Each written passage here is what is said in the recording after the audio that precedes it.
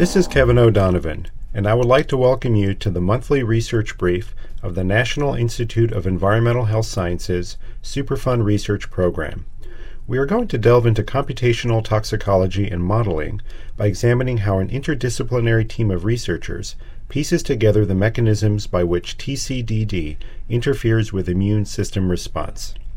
This research brief, number 188, was released on August 4, 2010, and was written by SRP contractor Maureen Avakian in conjunction with SRP-supported researcher Dr. Norbert Kaminski from Michigan State University. Background. B cells are one of the crucial components of the humoral immune response. When stimulated, B cells in the spleen proliferate rapidly and turn into plasma cells capable of secreting large quantities of antibody specifically directed against pathogens. The environmental contaminant 2,3,7,8-tetrachlorodibenzopiedioxin, TCDD, suppresses this response by interfering with the B cell differentiation process. Dr. Norbert Kaminski, Program Director of Michigan State University SRP, is heading an interdisciplinary team of researchers from academia, the Hamner Institute for Health Sciences, and the EPA National Center for Computational Toxicology. They are investigating the effects of TCDD on the immune response and have developed a computational model representing the biochemical pathways that regulate the B cell to plasma cell differentiation process. Their model shows that TCDD interferes with the immune response by raising the threshold of antigen stimulation needed to flip a biological switch that initiates differentiation of B cells into antibody-secreting plasma cells. The model also suggests that at very high doses, TCDD may be capable of flipping the switch off, allowing plasma cells to de-differentiate to B cells, thus ending the secretion of antibodies. Advances. Development of the model was initiated when the research team identified the impairment by TCDD of two transcription factors critically involved in the regulation of B cell differentiation: B lymphocyte-induced maturation protein 1, BLyMP1, and paired box 5, PAX5. They used the primary literature to identify a third transcription factor, B-cell lymphoma 6, BCL6, which is also a crucial component in this regulatory pathway. Though B-cell differentiation is regulated by a number of proteins, these three dynamically interdependent transcription factors, BLyMP1, BCL6, and PAX5, form the core of the regulatory pathway. BLyMP1 functions as a master regulator, located at the center of a coupled double-negative feedback loop formed by the mutual regulation of these three transcription factors. This feedback loop structure ensures that when BCL6 and PAX5 are highly expressed, BLyMP1 is repressed, as in the inactive B cell state. Conversely, when BLyMP1 is upregulated through B cell activation, BCL6 and PAX5 are repressed. Second, the research group added equations simulating the effect of TCDD to the model. As determined by the research team in prior B cell studies, TCDD exerts a negative influence on activator protein 1, AP1, which starts the B cell differentiation program by upregulating BLyMP1.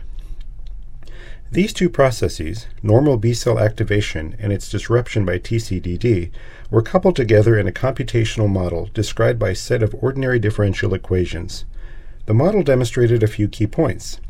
In the absence of TCDD, there was no significant BLyMP1 response for antigen doses less than 0.04 micrograms per milliliter, which supports the idea that there is a threshold dose of antigen required to flip the B cell switch, initiating the differentiation process and thus an immune response.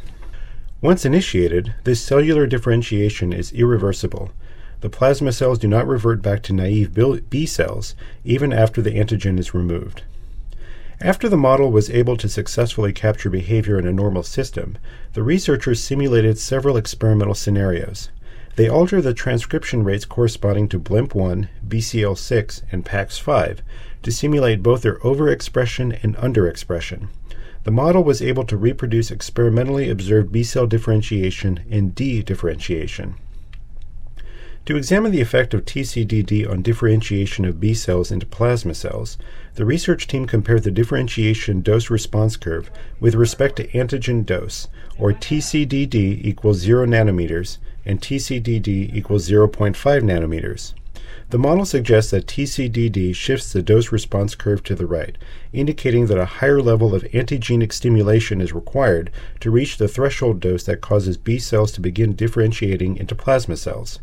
Because of the increased threshold dose of antigen required, fewer B cells differentiate into plasma cells in the presence of TCDD, thus compromising humoral immunity. Significance.